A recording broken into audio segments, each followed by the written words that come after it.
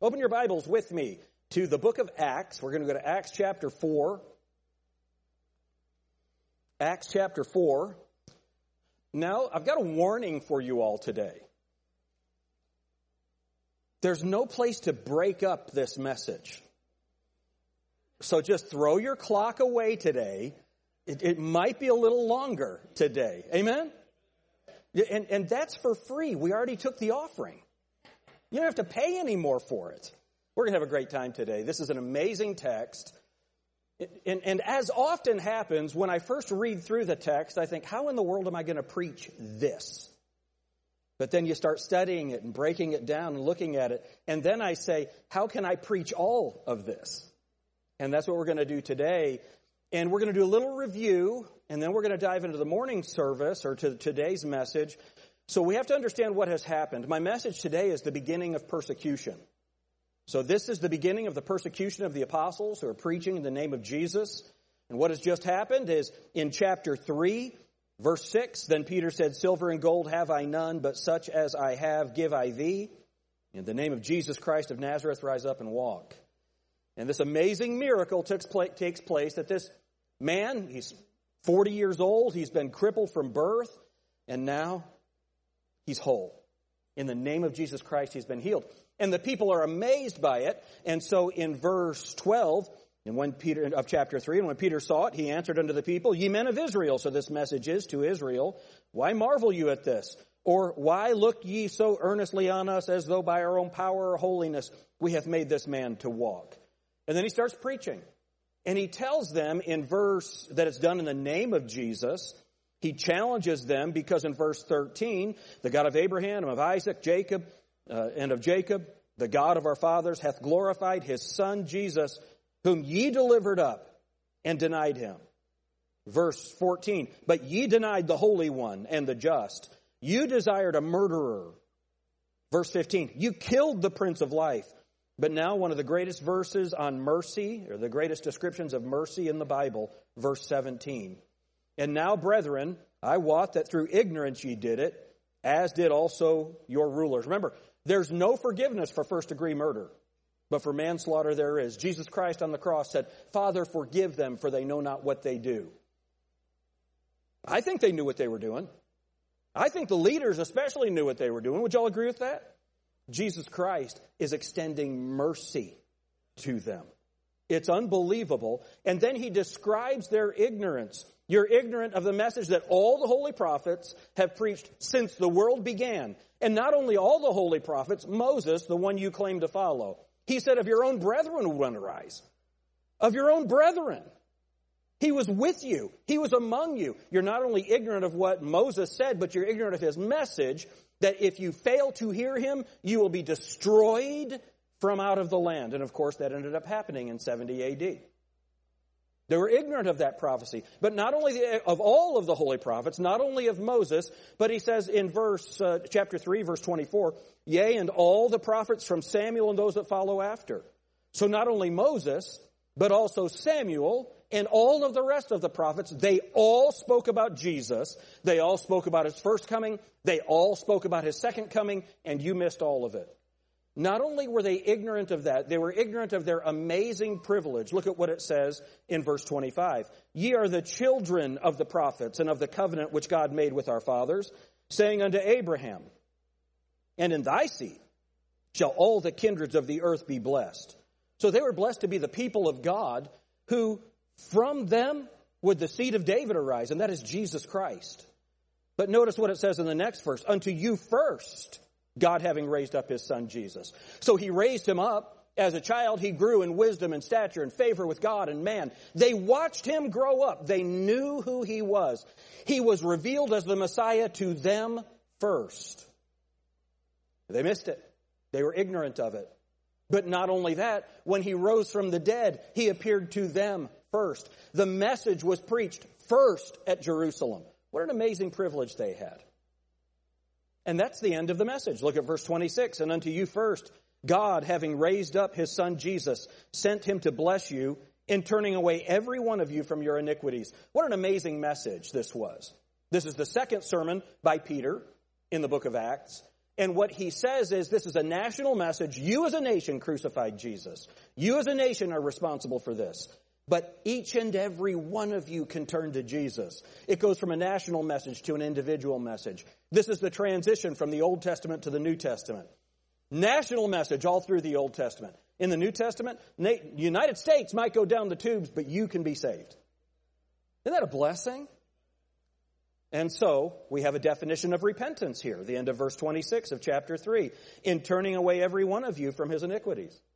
That's what repentance is, turning from your sin to the Savior. And repentance is the message all through the book of Acts. And so, that's his message. And while he's preaching that message, look at chapter 4 and verse 1. And as they spake unto the people, that's Peter and John, and as they spake unto the people, the priests and the captain of the temple and the Sadducees came upon them, being grieved that they taught the people and preached through Jesus the resurrection from the dead. And they laid hands on them and put them in hold unto the next day, for it was now eventide. Howbeit, many of them which heard the word believed. And look at this. And the number of the men was about 5,000. Can you imagine the crowd that was listening to Peter preach?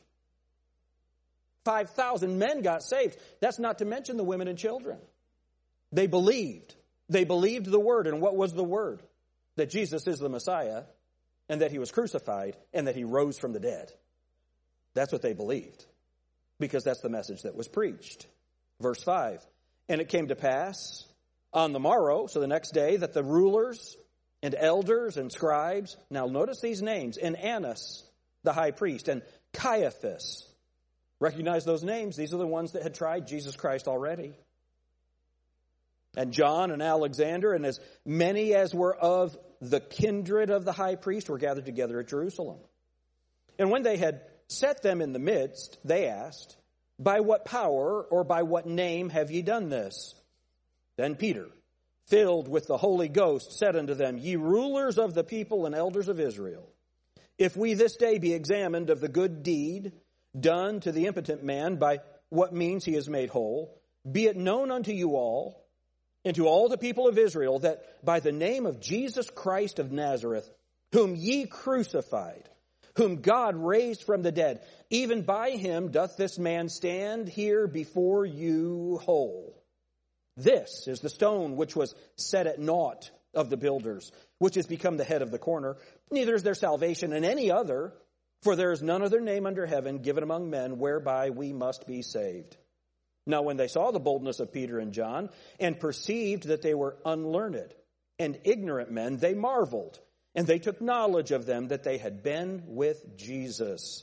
And beholding the man, this lame man, and beholding the man which was healed standing with them, they could say nothing against it. Let's pray. Lord, help us as we try to understand some things that are in this text. And as always, there's no way that we can cover everything that's here. But Lord, I pray that what we do say is true, that it represents your word well, and that you're glorified as we preach the word. But Father, I pray that we as your people, that we are encouraged by this, that we're challenged by this message, and that we leave here with a desire to obey your word. In Jesus' name, amen. So now the enemy begins his acts, and the first indication is given that the offer, God's amazing offer of mercy, is going to be rejected. Now we're going to start to see what Jesus Christ has said, that blindness is going to come to the people.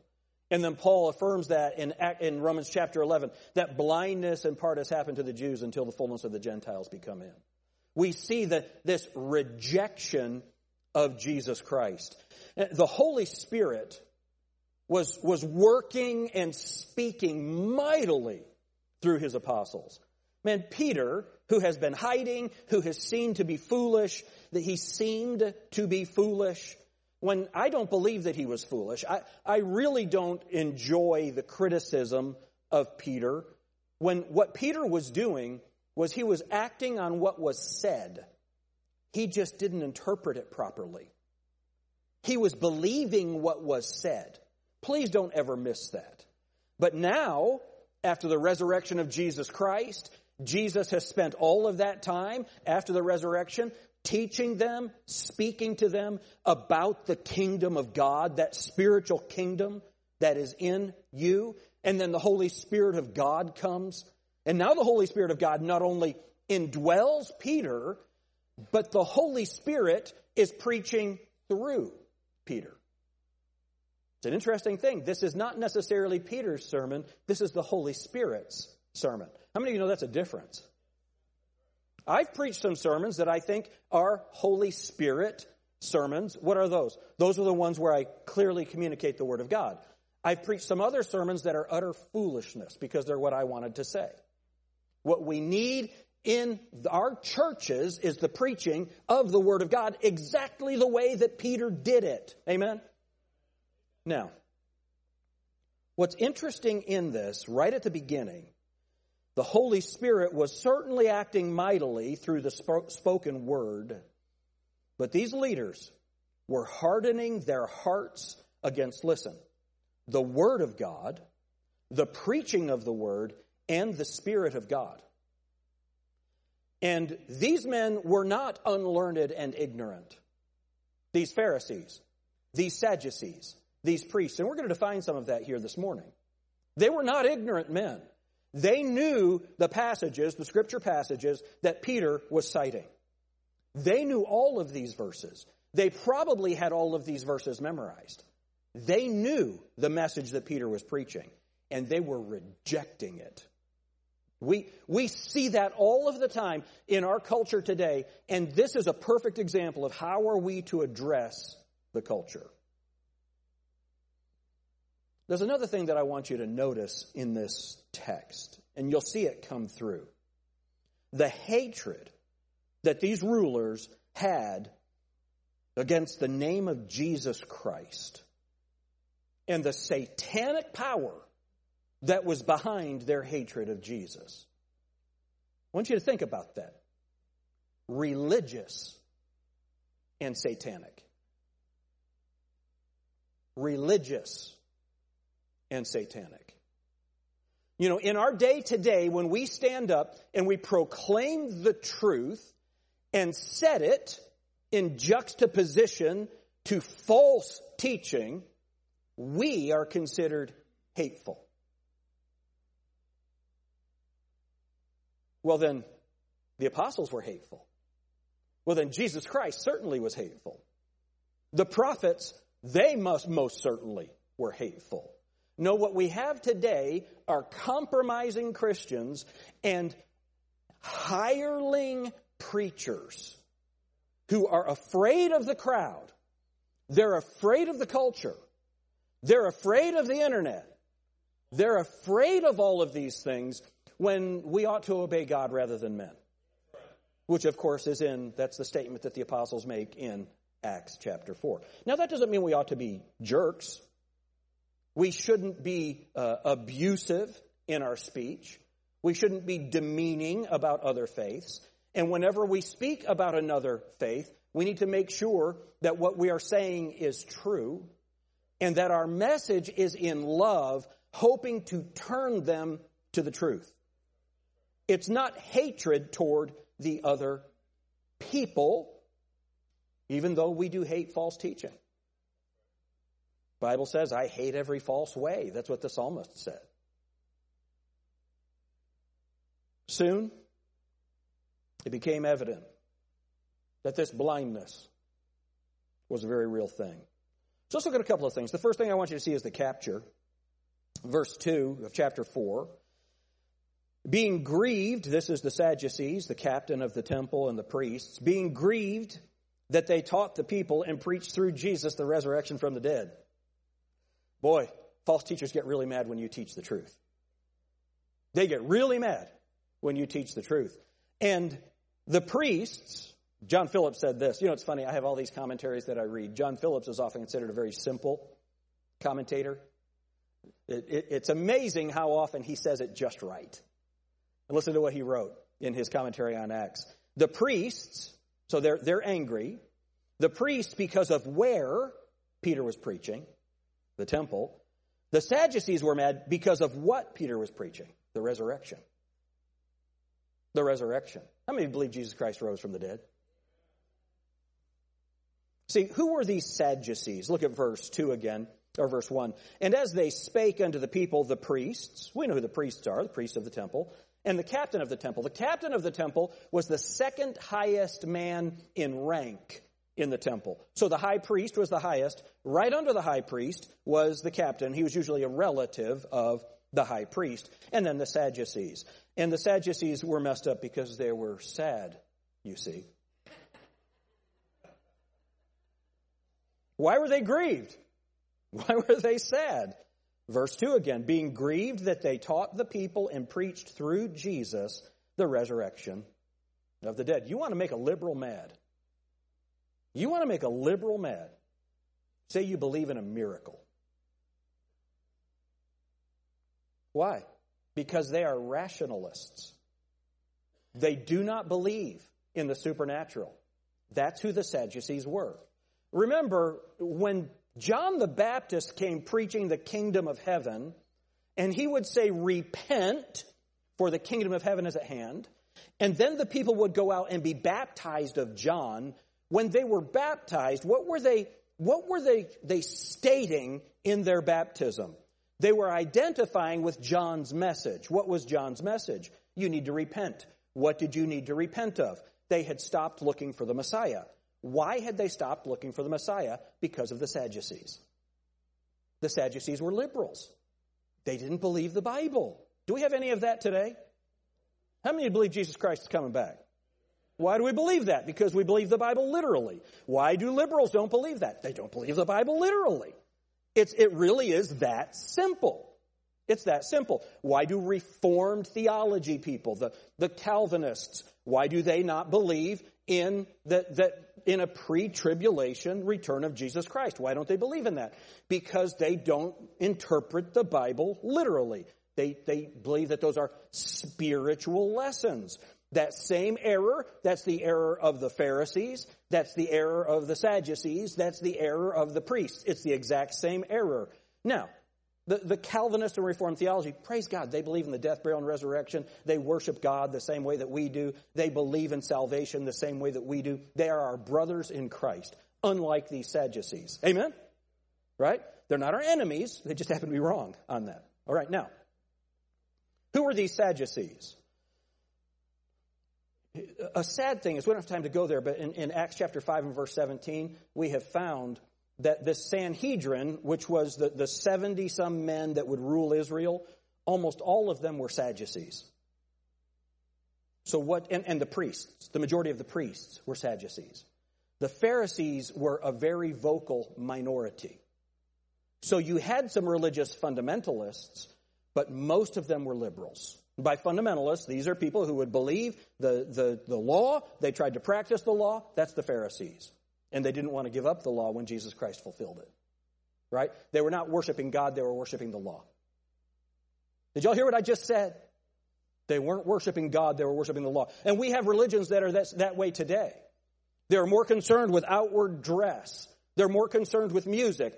They're more concerned with externals than they are with the very Word of God.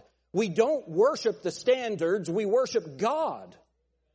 And so they did not want to believe what the Bible said about the law. They wanted to uphold the law. That was the Pharisees. The Sadducees were people distinguished by several characteristics. They didn't believe in the bodily resurrection. If you don't believe in the resurrection, you're not going to like it when someone preaches the resurrection. But here's the problem. Here's the problem the Sadducees had. The resurrection happened. And they didn't have to believe the resurrection by faith. They had 500 witnesses of the resurrection. So now they have a problem. But why were they so angry? Because they didn't believe in the bodily resurrection. But neither did they believe in angels. And ultimately what the Sadducees did not believe in was a spirit world. Do you realize how many people today don't believe in the devil? You know there are Christians, people who claim to be Christians, who don't believe there is actually a personal devil? Who was Jesus talking to during the temptation? Is that real? Did that really happen? Yes. Yes. And Satan is going to be bound. He's going to be put in the pit for 1,000 years in chains, and then he's going to be loosed. And those people who have been under the absolute righteous rule of Jesus Christ, without sin, absolute righteous judgment, with no error, with no need for appeal, for 1,000 years, these people have seen it. Satan's loosed, and a bunch of people still follow Satan. What does that prove? That the only way anyone can ever get saved is by the mercy and grace of Jesus Christ. Because man at his best is altogether sinful. Amen? Why will we not follow Satan? Because we have a new body. We are in the kingdom sinlessly. Isn't that? I can't wait for that. I can't wait for you all to be sinless so you can be like me. Yeah, wow, exactly. Wouldn't it be... Can you imagine worshiping Christ without sin? That's what we're looking forward to. That's what we're looking forward to. Okay, let's keep going. So not only they had a disbelief in the bodily resurrection and a denial of the existence of angels and spirits, but they had loyalty to the Roman government.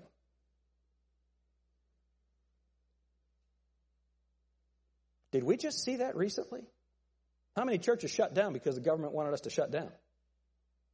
See, they had loyalty to the government rather than to the Word of God.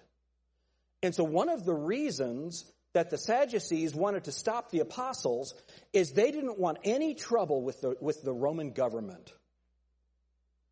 That should never be a concern of ours. Now, what is our desire for the government? That they leave us alone. Right? And what Paul said, he said that we want to live peacefully.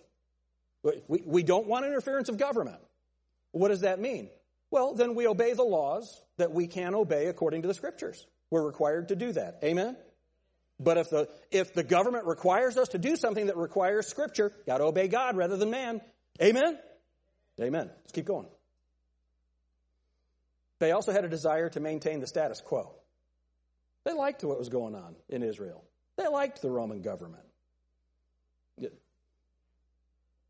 That's the whole idea that we need to stand against as Christians. See, let's not be co-opted by the religious right. Amen? Let's just submit to the Lord Jesus Christ. And if establishment government on either the Republican side or the Democrat side, if that established government, if they want to go against what the Bible says, we need to obey God rather than men. And we need to hold our representatives accountable to the Word of God, not to party affiliation. I don't care about party line votes. That's not the issue. What is right, what is true, that's what we need to hold them accountable to. Amen? And that's exactly the message that is being preached here in this text. They had an association with the wealthy class. I had somebody say to me years ago, it might have been the first month that I was here, I preached a message, I think it was on Easter Sunday, and a family left the church, and someone said, they were good givers.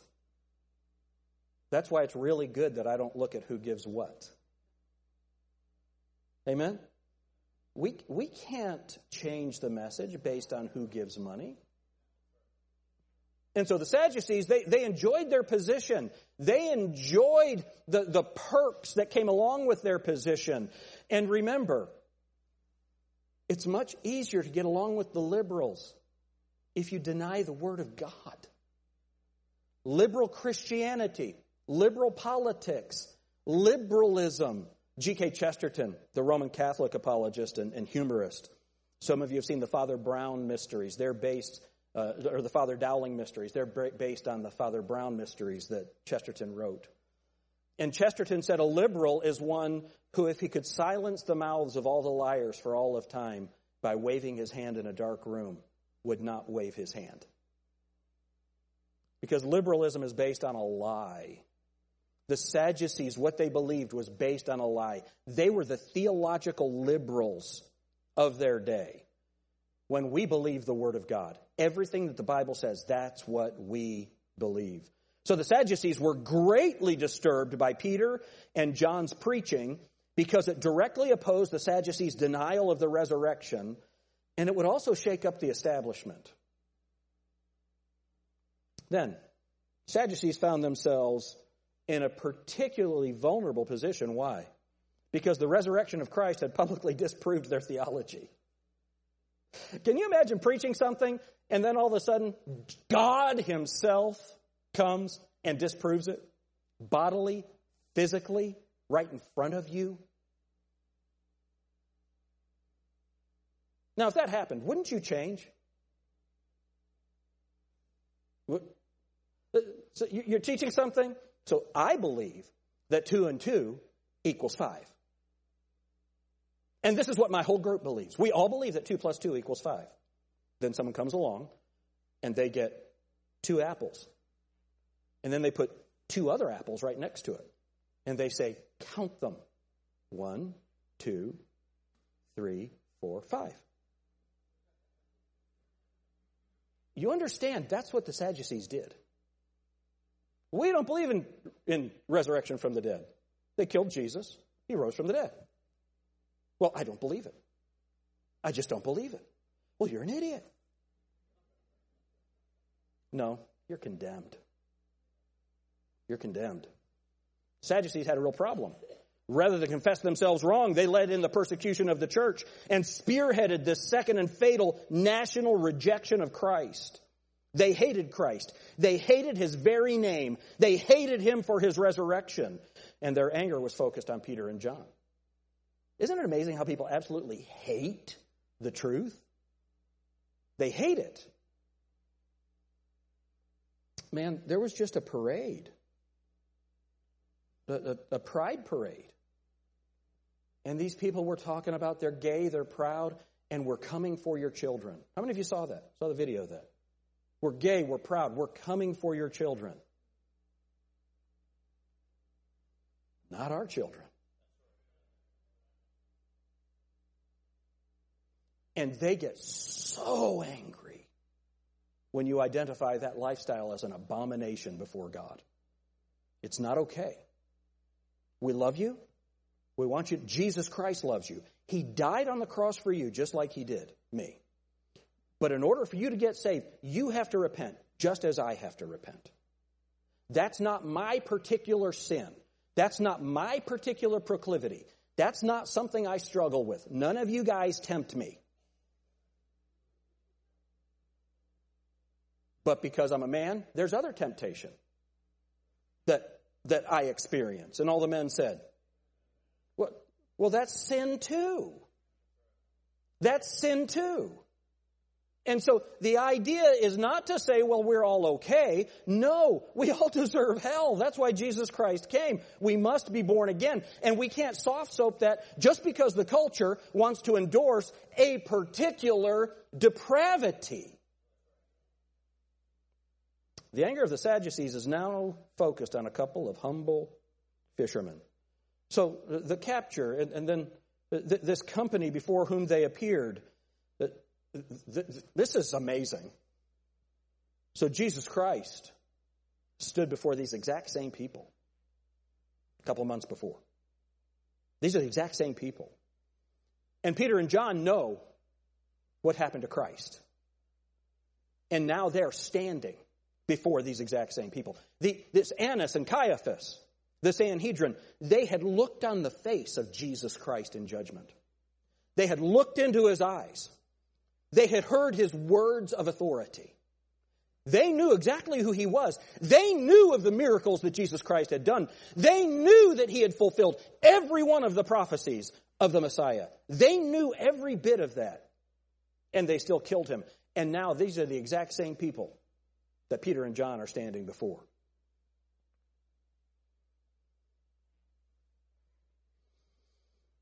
Hold your place here. Look at John chapter 15. John chapter 15.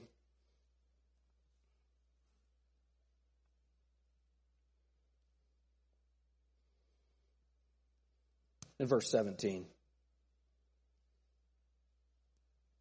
John 15 and verse 17. These things I command you that ye love one another.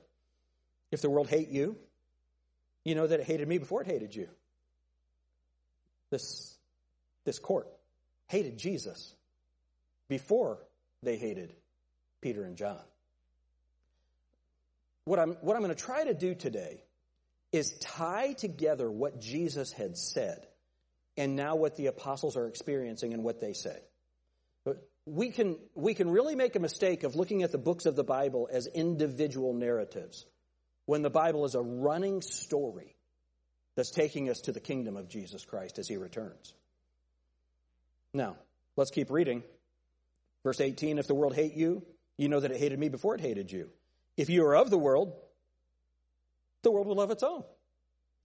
Man, these liberal preachers that get out there and deny the truth of the Word of God on national news, they are loved. They are loved. The people that stand before the gay rights parade and say, repent, repent, this is an abomination, they are hated. Amen? That's the world that we live in. If you are of the world would love his own. But because you are not of the world, but I have chosen you out of the world, therefore the world hateth you. Now here, look at this, verse 20. Remember the word that I said unto you. The servant is not greater than his Lord. If they have persecuted me, they will also persecute you. If they have kept my saying, they will keep yours also. Jesus said, don't be surprised when you're persecuted. They persecuted me. You're a follower of me. They're going to persecute you. Look at Mark chapter 13 and verse 9. Mark 13 and verse 9.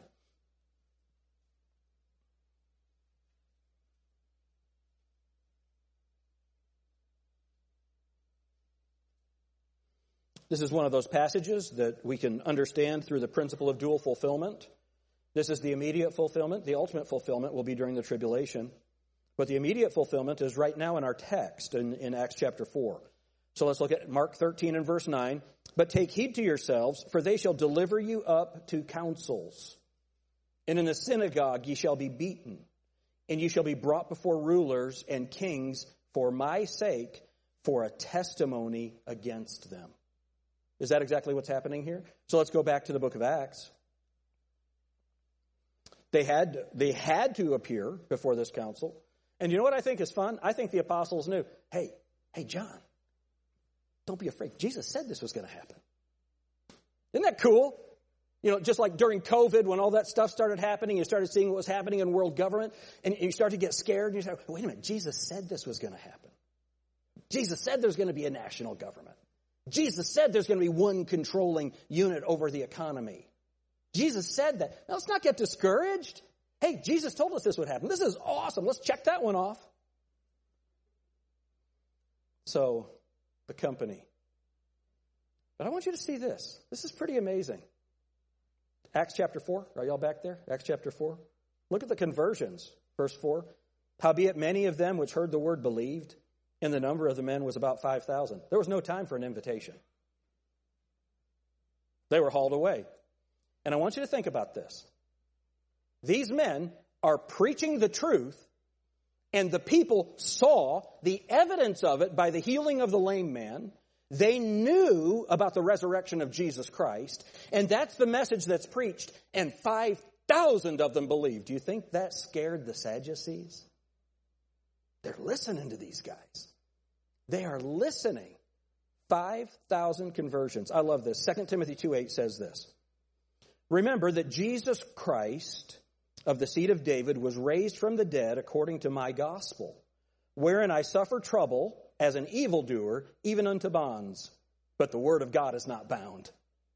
So the preachers of the word of God are bound, but the gospel, the word of God, is not bound. And while these men are being hauled off, others say, yes, they're being hauled off, but I believe. Several years ago, our missionary, Edgar Fagali, we were on our way to Ghana, and we were supposed to have a national revival meeting in Sudan. And there was a war that started, and so they wouldn't let me into Sudan, but Brother Fagali was already there. And he had a meeting during this war in the section of the nation that is predominantly Muslim. And I'm trying to remember the number.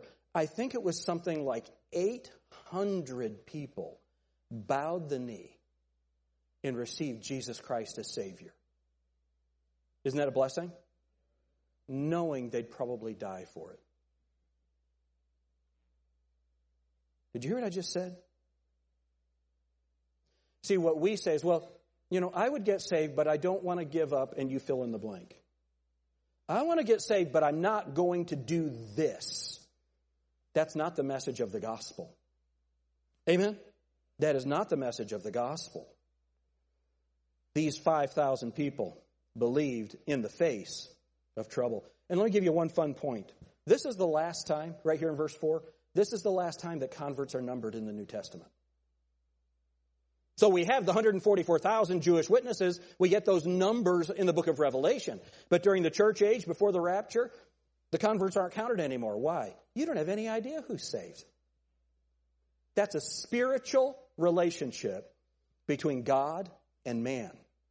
And that's why we pray. You never know if we'll just keep giving the gospel, speaking the truth, testifying to Jesus Christ in love, being a person of joy, being out in the world but not of the world, being different. Preach the truth, preach the truth, preach the truth, preach the truth of the death, burial, and resurrection of Jesus Christ. You never have any idea who is believing and who is responding.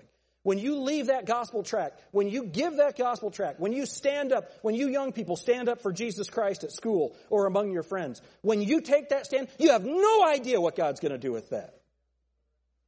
The apostles didn't have any idea. They're put in jail. They didn't know 5,000 people turned to Christ. And yet, they continue to proclaim the truth of the Word of God. Now, I want you to notice the question that is asked.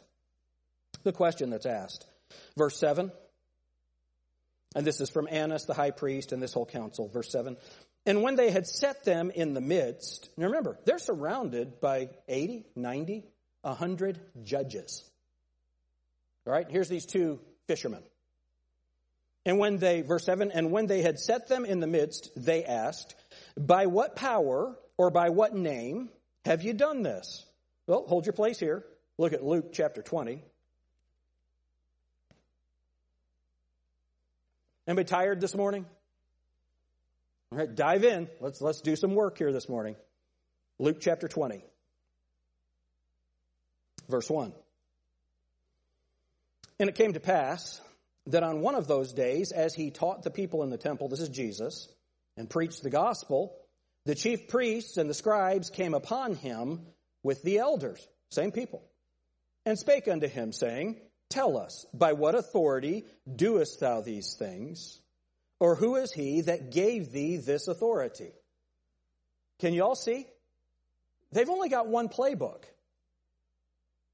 The question they asked Jesus is the exact same question that they're asking the apostles. By what power? By what name? Tell us, by what authority doest thou these things? Or who is he that gave that authority, that gave thee this authority? So by what power or what name? So let's go back to the book of Acts. I want you to imagine the fear that these leaders had. Because it was just Jesus. And even though the people said, Hosanna, blessed is he who comes in the name of the Lord, they really didn't trust in Jesus. After they killed Jesus, it was no big deal. They got 120 people. That's all they got. They got 120. But now, you've got 2,000, 3,000 on the day of Pentecost. And now, a few days later, you've got 5,000 more. Now we've got a problem. Imagine the fear that these leaders are experiencing. We thought we stopped this. We thought we stopped this. How is this happening again? So now, that's the question. We're back in Acts chapter 4. Verse 7, and when they had set them in the midst, they asked them, by what power or by what name have you done this? I want you to see Peter's confession. Then Peter, filled with the Holy Ghost. Listen to what Arnold Gaebelein wrote about this. What a change had taken place with Peter. A short time ago, he faced a female servant of the high priest, and when the girl accused him of being a follower of the Lord Jesus Christ, he denied him. Now, filled with the Holy Spirit, he accuses the Sanhedrin in the presence of the high priest that they crucified Jesus. What a contrast with the Peter who had feared that servant. Now he's full of boldness. How does he do this? Look at what it says. Verse 8, Peter filled with the Holy Ghost. Just that statement, this is a direct fulfillment of prophecy. Let's remember what Jesus had said. Hold your place here in the book of Acts. Go with me to Matthew chapter 10. Matthew chapter 10. And look at verse 19.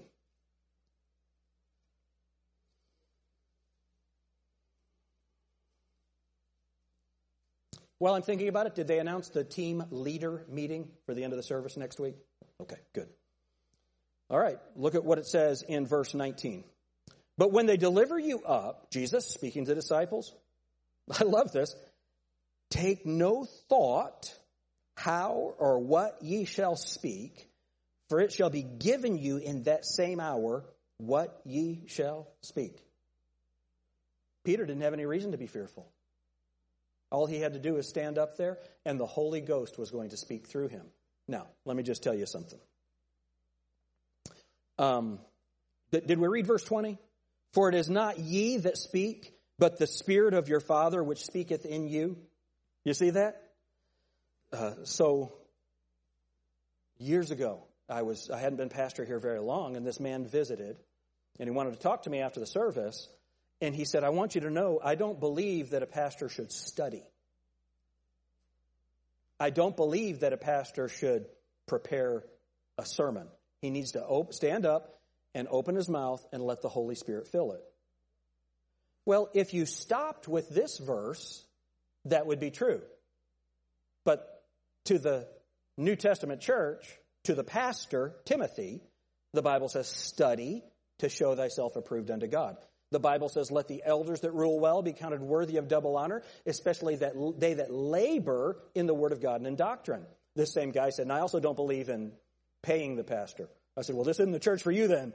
So anyway, let's look at, this isn't the only place he said that. Look at Luke chapter 12. Look at Luke chapter 12.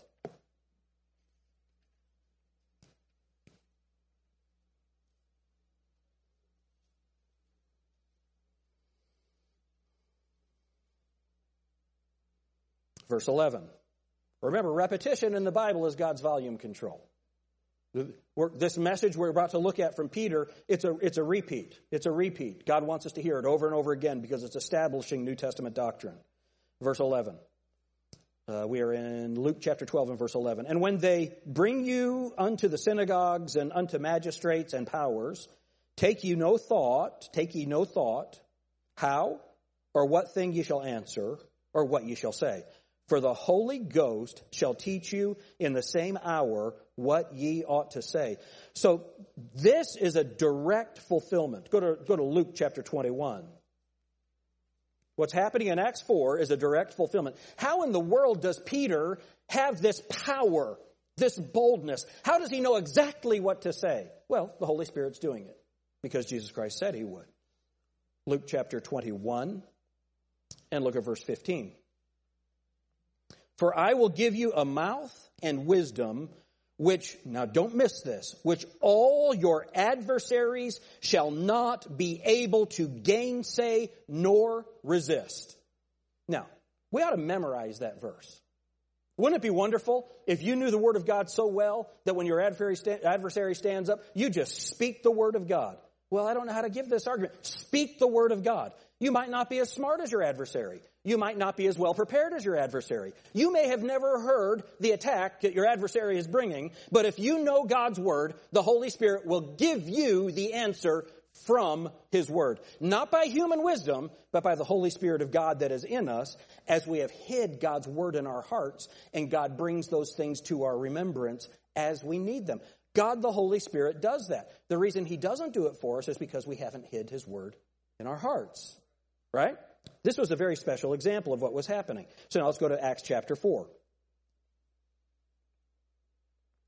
So Peter, filled with the Holy Ghost, we are in verse 8, chapter 4 and verse 8. Then Peter, filled with the Holy Ghost, said unto them, Ye rulers of the people and elders of Israel, if we this day be examined of the good deed done to the impotent man, by what means he is made whole, be it known unto you all and to all the people of Israel, that by the name of Jesus Christ of Nazareth, whom ye crucified, whom God raised from the dead, even by him doth this man stand here before you whole. Man, did he say a mouthful in just a few short words? And see, don't miss this. He has been preaching. And I, personally, my opinion, and you can throw this away. This is just my opinion. This is the exact same message he gave at the day of Pentecost. This is the exact same message he has just preached to the people at the healing of the lame man. You all see that, right? I think his inflection is different. It was to the nation of Israel, their national sin. You as a nation crucified Jesus. Now he's speaking to the rulers. You did this. You did this. They are being confronted to their faces with a sin that they knew they had committed. Man, this is bold. These are the people that killed Jesus. And Peter, in boldness, through the Holy Spirit, is preaching this. So what's the content of his sermon? In verses 8 and 9, it was a good deed. You're judging us for doing good. Remember, Jesus Christ said that same thing. How do we know that this was a good deed? The dude's standing right here. And how did they do it? Verse 10, by the name of Jesus Christ of Nazareth. Now don't miss this. Jesus Christ, that's his humanity. They all knew the name Jesus. They named many of their kids Jesus or Joshua. That was the name. They wanted their son to be the Messiah. They knew who Jesus Christ was, but not only that, notice he says Jesus Christ. That's the Messiah. That's why they hated them. This is not our Messiah. Remember, President Trump got elected. He's not my president. Right? Well, yes, he is. He's the president of the nation. Joe Biden, he's not my president. Yes, he is. He's the president of the United States of America. Right? He's not my Messiah. Want to bet? Want to bet? And then of Nazareth, Jesus Christ of Nazareth. Look at chapter 3, verse 22. For Moses truly said unto the fathers, a prophet shall the Lord your God raise up unto you of your own brethren.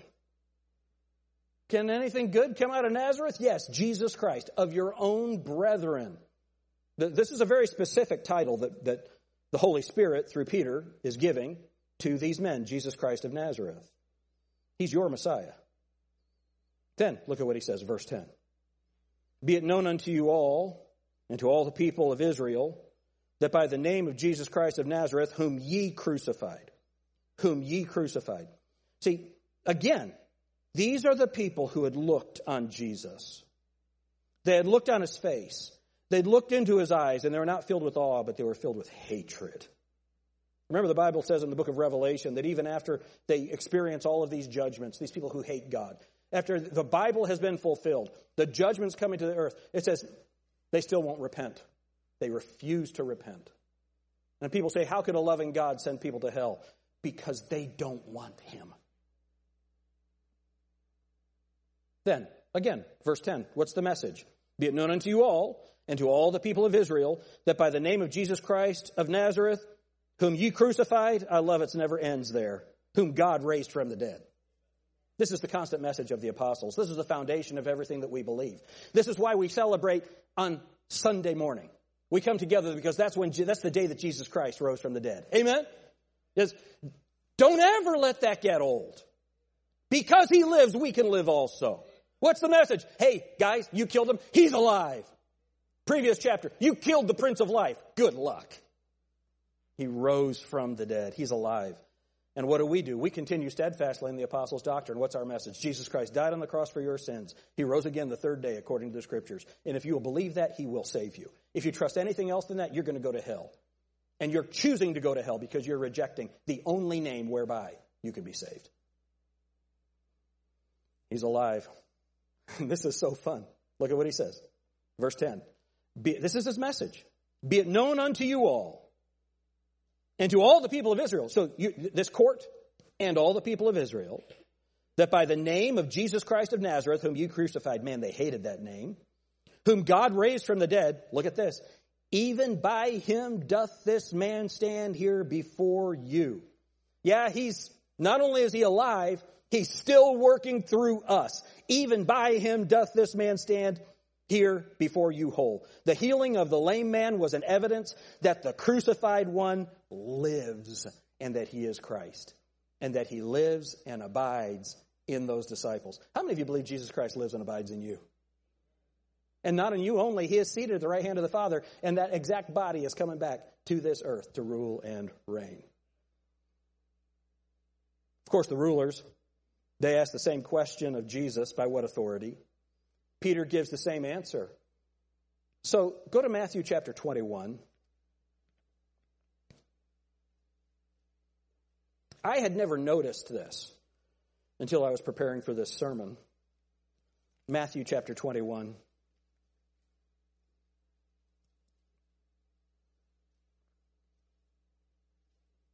Look at verse 23. And when he was come into the temple, the chief priests and the elders of the people came unto him as he was teaching and said, By what authority dost thou these things, and who gave thee this authority? And so then Jesus Christ turns around and asks them a question. But look at verse 42. So he gives a parable, then gives a second parable. This is the end of that second parable. And why is he speaking in parables, people? So that they can't understand. Why? Because he knows they will reject it. And this is mercy. But he gets very clear in verse 42. Jesus saith unto them, Did ye never read in the Scriptures? You imagine saying that to a Pharisee? It'd be like somebody coming to me, I'm your pastor, this is my training. Have you never read the Bible? These are the Pharisees. These are the Sadducees. Verse 42, Jesus saith unto them, Did ye never read in the Scriptures, the stone which the builders rejected, the same has become the head of the corner? This is the Lord's doing. It is marvelous in our eyes. Remember, that's the exact same passage. Hosanna, Hosanna, blessed is he that comes in the name of the Lord. This is the day that the Lord hath made. We will rejoice and be glad in it. We know that's what they said at the triumphal entry. The rest of it is, this is the stone that's rejected. Same passage. That's what Jesus Christ said to them. What does Peter say back in Acts chapter 4? Verse 11. Okay, by this man, by Jesus, even by him doth this man stand here before you whole. Verse 11. This is the stone which was set at naught of the builders, which has become the head of the corner. Peter gives the exact same answer as Jesus. Why? Because that's the message the Holy Spirit of God wanted him to give. So Peter not only quotes the same scripture, but he applies it directly to Jesus. This is the stone. The truth concerning him as the cornerstone. The Apostle Paul fully revealed that to us in Ephesians chapter 2. He says, being built upon the foundation of the apostles and prophets, Jesus Christ himself being the cornerstone, in whom all the building fitted together increases to a holy temple in the Lord, in whom ye also are built together for a habitation of God in the Spirit. We have the same message. Jesus Christ is still the cornerstone. The apostles are the foundation, apostles and prophets, and we build on that. But Jesus Christ must remain our cornerstone. And that was the message that he gave. And then Peter makes it clear that their only hope of salvation is the name that they hate. Look at verse 12. Neither is there salvation in any other. For there is none other name. For there is none other name. Look at verse 18. And they called them and commanded them not to speak at all, nor teach in the name of Jesus. What are they rejecting? They're rejecting the only way of salvation. Verse 12 again, neither is there salvation in any other, for there is none other name under heaven given among men, whereby we must be saved. He makes it clear. And this is our world. The world wants salvation, but they don't want Jesus. The world wants peace, but they don't want the Prince of Peace. And so they will have the same conclusion that these men did. But look at this conclusion. Here's what they say. Verse 13, this is the response of the Pharisees, Sadducees, the priests. Now when they saw the boldness of Peter and John and perceived that they were unlearned and ignorant men. Now, I don't do a bunch of Greek stuff, but this one's fun. That ignorant, that's in the Greek, idiote. Please do not miss this. To the intelligentsia of the world, the highly educated people of the world, we Christians are idiots. Is that what you believe? You really believe there's only men and women? That's what you believe? What an idiot! That's how the world looks at us. So, for me as a pastor, I believe every word of the Bible. I take it literally. I believe every word is preserved. I believe we have the Word of God. You understand, to broader Christianity, we are fundamentalists. We are silly. That Henry Vedder, famous Baptist historian, liberal, he said that there's not an educated man alive that believes in a literal Adam. There's not a half-educated man that can say, I believe the Bible from cover to cover. That's what he said. Not a half-educated. That's what nothing has changed. They've actually been with Jesus, the author and finisher of the faith, the Word of God that spoke the world into existence and upholds it with the word of His power, the one who is coming again. That's who their teacher was. But they're ignorant and unlearned. One of my favorite stories. So, have you heard of Maranatha Baptist Bible College? Have you heard of that? So, I've got a friend that teaches out at West Coast Baptist College. He was finishing up his doctorate, and he was doing it through there. And he was writing a paper on Calvinism, and he cited Lawrence Vance's book, The Other Side of Calvinism. And the teacher wrote back, you need to use more scholarly sources. Lawrence Vance has like 10 earned degrees. He read 500 books on Calvinism. The footnotes and bibliography of that book are 300 pages. But you have to use more educated sources. Justin Yo wrote a paper, and he cited James Knox. And his teacher said, you need to use more scholarly sources. James Knox has something like 170 IQ. But here's the problem. He's just a pastor. What's a pastor know? And so what we've done is we've relegated the Word of God and theology to the academy, when the proper place for that is the local church. The Bible says that the church is the pillar and ground of the truth, not the college. And so here we're accountable to the Word of God, not a board of trustees. And so we are considered unlearned and ignorant men, as the apostles were. I don't think that bothered the apostles. And notice what happened. These are unlearned and ignorant. Verse 13, now when they saw the boldness of Peter and John and perceived that they were unlearned and ignorant men, they marveled. I remember I was at Southern Seminary. That's the preeminent Southern Baptist Seminary in Louisville. I was in the archives doing some research. And the head archivist was there. And I told him I was a pastor. And he asked me about the research I was doing. He was actually a very kind man. He had his doctorate in his PhD in church history. And he started asking me some questions. And I answered his questions and asked him some. And he started going like this. His eyes were going back and forth. Like this. Why? I'm just a pastor. I'm not a professor in a college. Now, let me just say this. I'm sure that guy knows a whole ton of stuff that I don't know. But it's just that condescending. He was a kind man. He wasn't trying to be condescending. It was trained in him to be condescending. Does that make sense? This guy was a very kind man. And yet he was shocked that just a pastor would know these things. Well, we have the same access to truth that they do. Right? And let's not worry about what the world thinks about us. Let's just be with Jesus. And that's why they marveled. Because look at what it says again, verse 13. Now when they saw the boldness of Peter and John and perceived that they were unlearned and ignorant men, they marveled and they took knowledge of them. Now, they didn't heed their message, but they took knowledge of them that they had been with Jesus. How did they know that they had been with Jesus? Because he answered the questions exactly like Jesus did. So what are we supposed to do when we're challenged by the world? When we're challenged by religious people? When we're challenged by the culture? What should we do? Answer like Jesus would. And so what does Jesus do? How did Jesus always answer? He absolutely verbally annihilated religious leaders. He was not kind to them, unless you think calling somebody a snake and a dog and a whited sepulcher full of dead men's bones.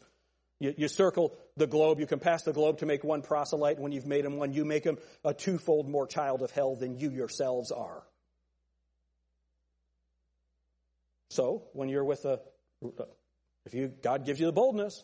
When I've been religious leaders of cults, I punch them right in the face with the truth of the Word of God. Why? Because that's what Jesus told me to do. That's what Paul did. When I'm with one of their church members, I sit with them, and I'm kind to them, and I communicate the truth to them. How many of you know there's a difference there? There's a difference there. The faith healer who knows he's a fake is different than the one being deceived. That's how Jesus did. And that's exactly what these men were. So what is their conclusion? They really had been with Jesus. The other thing that I want you to notice is that these apostles knew Jesus Christ's words and recognized them. I'm sorry, these leaders recognized Jesus Christ's words. They knew the truth. They just rejected it. So they recognized the words of Jesus in his men. What about me? I wonder if when I'm talking to a religious person that they would recognize Jesus Christ's words in me. Isn't that different than arguing or attacking or demeaning? Amen? They need to recognize Jesus Christ's words in us. Then, I love this. Verse 14. And beholding the man which was healed standing with them, they could say nothing against it. I wrote this. The truth was so profound. The reality of the lame man standing there was so powerful. These men of words had nothing to say. What did Paul say? Whose mouths must be stopped.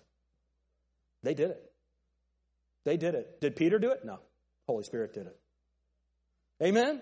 What are we supposed to do? I can't do anything. God's word is quick and powerful and sharper than any two-edged sword. Do we believe that? Then we have to know the word of God. We have to hide God's word in our hearts. We need to have the boldness as the Holy Spirit is in us. The Holy Spirit indwelt you at salvation. You have the Holy Spirit of God. You actually have the written word of God. These men many times didn't. They had to have the Holy Spirit of God filling them to speak it. We have the Spirit of God right here. The words that I speak unto you, their spirit and their life. We have the words of God. We have to know the words of God, and then we have to be bold. Let's not be influenced by the culture. Let's influence the culture. Amen. Let's all stand together. Are you born again? Do you know Jesus Christ as your Savior? If you don't, let today be the day of salvation. Why? You have heard the truth over and over and over again. If you've come to Grace Baptist Church for any period of time, you've heard the gospel of the death, burial, and resurrection of Jesus Christ. Don't turn it away. Don't reject it. It's the only name given among men whereby we must be saved. And then, let's not worry about liberal Christians and what they say.